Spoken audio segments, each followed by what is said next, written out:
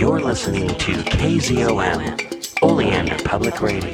The Exile of Time by Ray Cummings. Chapter 10. Events Engraven on the Scroll of Time. Before continuing the thread of my narrative, the vast sweep through time which presently we were to witness, I feel that there are some mental adjustments which every reader should make. When they are made, the narrative which follows will be more understandable and more enjoyable. Yet if any reader fears this brief chapter, he may readily pass it by and meet me at the beginning of the next one, and he will have lost none of the sequence of the narrative. For those who bravely stay with me here, I must explain that from the heritage of millions of our ancestors, and from our own consciousness of time, we have been forced to think wrongly. Not that the thing is abstruse. It is not. If we had no consciousness of time at all, any of us could grasp it readily. But our consciousness works against us, and so we must wrench away. This analogy occurs to me. There are two ants of human intelligence to whom we are trying to explain the nature of space. One ant is blind, and one can see, and always has seen, its limited, tiny spatial world. Neither ant has ever been more than a few feet across a little patch of sand and leaves. I think we could explain the immensity of North and South America, Europe, Asia, and the rest more easily to the blind ant. So if you will make allowances for your heritage, and the hindrance of your consciousness of time, I would like to set before you the real nature of things as they have been, are, and will be. Throughout the years from 1935 to 2930, man learned many things. And these things, theory or fact as you will, were told to Larry and me by Tina and Harl. They seem even to my limited intelligence singularly beautiful conceptions of the great cosmos. I feel, too, that inevitably they must be included in my narrative for its best understanding. By 2930 A.D., the keenest minds of philosophical, metaphysical, religious, and scientific thought had reached the realization that all channels lead but to the same goal: understanding. The many divergent factors, the ancient differing schools of philosophy and metaphysics, the supposedly irreconcilable viewpoints of religion and science, all this was recognized merely to be man's limitation of intellect. These were gropings along different paths, all leading to the same destination. Divergent paths at the start, but coming together as the goal of understanding was approached, so that the travelers upon each path were near enough together to laugh and hail each other with, "But I thought that you were very far away and going wrongly." And so in 2930, the conception of space and time and the great cosmos was this: in the beginning there was a void of nothingness, a timeless, spaceless nothingness, and in it came a thought, a purposeful thought, all-pervading, all-wise, all-knowing. Let us call it divinity, and it filled the void. We are such stuff as dreams are made of. Do you, in my time of 1935 and thereabouts, have difficulty realizing such a statement? It is at once practical, religious, and scientific. We are, religiously, merely the thought of an omniscient divinity. Scientifically, we are the same. By the year 1935, physicists had delved into the composition of matter, and divided and divided. Matter thus became imponderable, intangible, electrical, until at the last, within the last nucleus of the last electron, we found only a force, a movement, vibration, a vortex. A whirlpool of what? Of nothingness. A vibration of divine thought, nothing more, built up and up to reach you and me.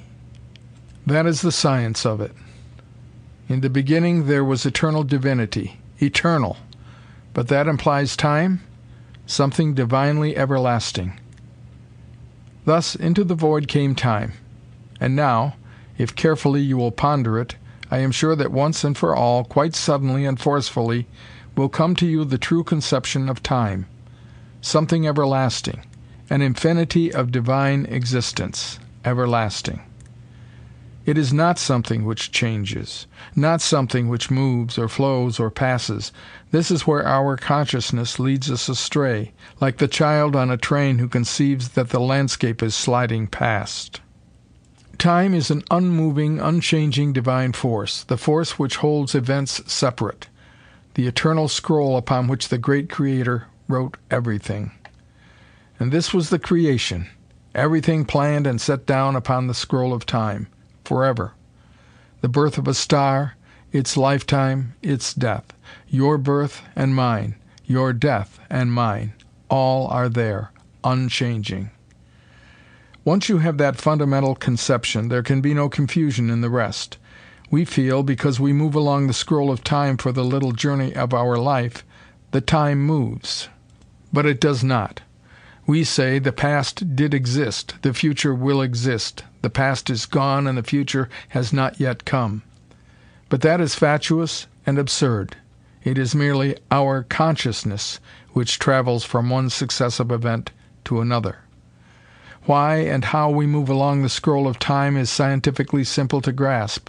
An infinitely long motion picture film. Each of its tiny pictures is a little different from the other.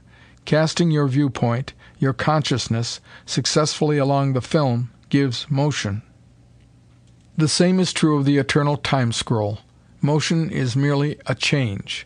There is no absolute motion, but only the comparison of two things relatively slightly different.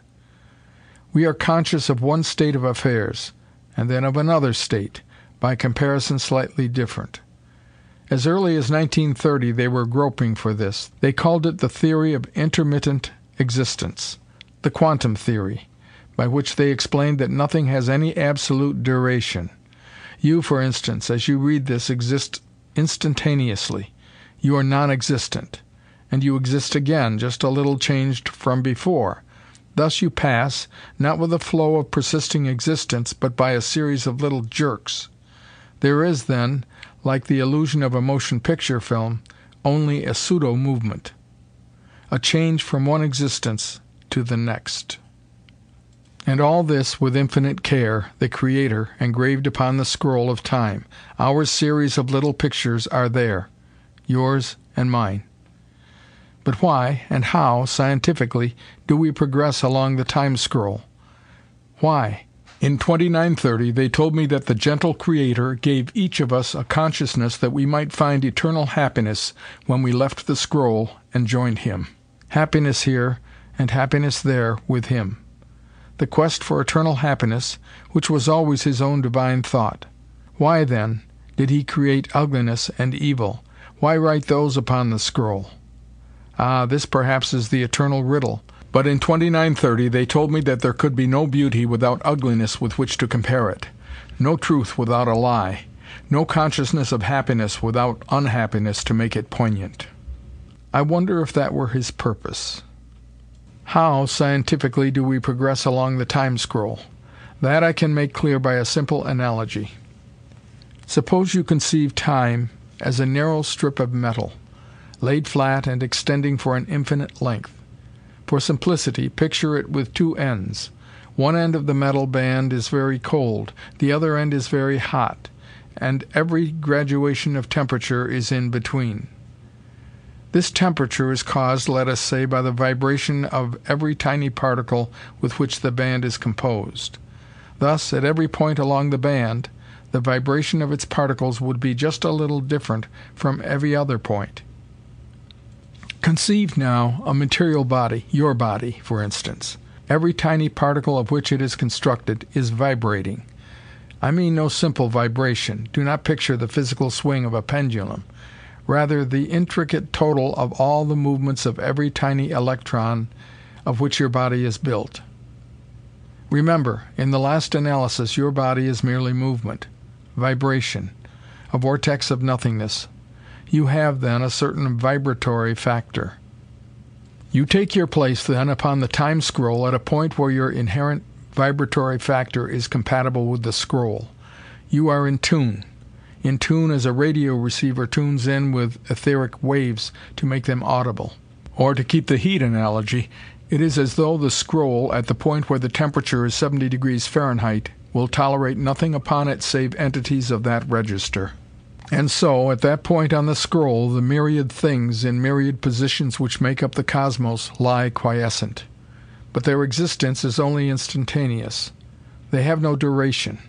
At once they are blotted out and re-exist. But now they have changed their vibratory combinations. They exist a trifle differently, and the time scroll passes them along to the new position. On a motion picture film, you would call it the next frame, or a still picture. In radio, you would say it has a trifle different tuning. Thus we have a pseudo-movement, events. And we say that time, the time scroll, keeps them separate. It is we who change, who seem to move, shoved along so that always we are compatible with time. And thus is time traveling possible. With a realization of what I have here summarized, Harl and the cripple Tugh made an exhaustive study of the vibratory factors by which matter is built up into form and seeming solidity. They found what might be termed the basic vibratory factor, the sum of all the myriad tiny movements. They found this basic factor identical for all the material bodies when judged simultaneously. But every instant the factor was slightly changed.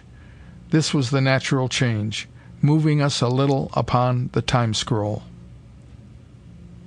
They delved deeper, until, with all the scientific knowledge of their age, they were able, with complicated electronic currents, to alter the basic vibratory factors, to tune, let us say, a fragment or something to a different etheric wavelength. They did that with a small material particle, a cube of metal. It became wholly incompatible with its present place on the time scroll, and whisked away to another place where it was compatible. To Harl and Tugh it vanished, into their past or their future, they did not know which. I set down merely the crudest fundamentals of theory in order to avoid the confusion of technicalities. The time-traveling cages, intricate and practical working mechanisms, beyond the understanding of any human mind of my time world, nevertheless were built from this simple theory, and we who used them did but find that the Creator had given us a wider part to play. Our pictures, our little niches, were engraven upon the scroll over wider reaches. Again, to consider practicality, I asked Tina what would happen if I were to travel to New York City around 1920. I was a boy then. Could I not leave the cage and do things in 1920 at the same time in my boyhood I was doing other things? It would be a condition unthinkable. But there, beyond all calculation of science, the all-wise omnipotence forbids. One may not appear twice in simultaneity upon the time scroll. It is an eternal, irrevocable record. Things done cannot be undone. But, I persisted, suppose we tried to stop the cage. It would not stop, said Tina, nor can we see through its windows events in which we are actors. One may not look into the future. Through all the ages, necromancers have tried to do that, but wisely it is forbidden. And I can recall, and so can Larry, as we traveled through time, the queer blank spaces which marked forbidden areas. Strangely wonderful, this vast record on the scroll of time. Strangely beautiful, the hidden purposes of the Creator. Not to be questioned are His purposes, each of us doing our best, struggling with our limitations, finding beauty because we have ugliness with which to compare it, realizing, every one of us, savage or civilized, in every age and every condition of knowledge, realizing with implanted consciousness the existence of a gentle, beneficent, guiding divinity, and each of us striving always upward toward the goal of eternal happiness. To me, it seems singularly beautiful. End of chapter 10.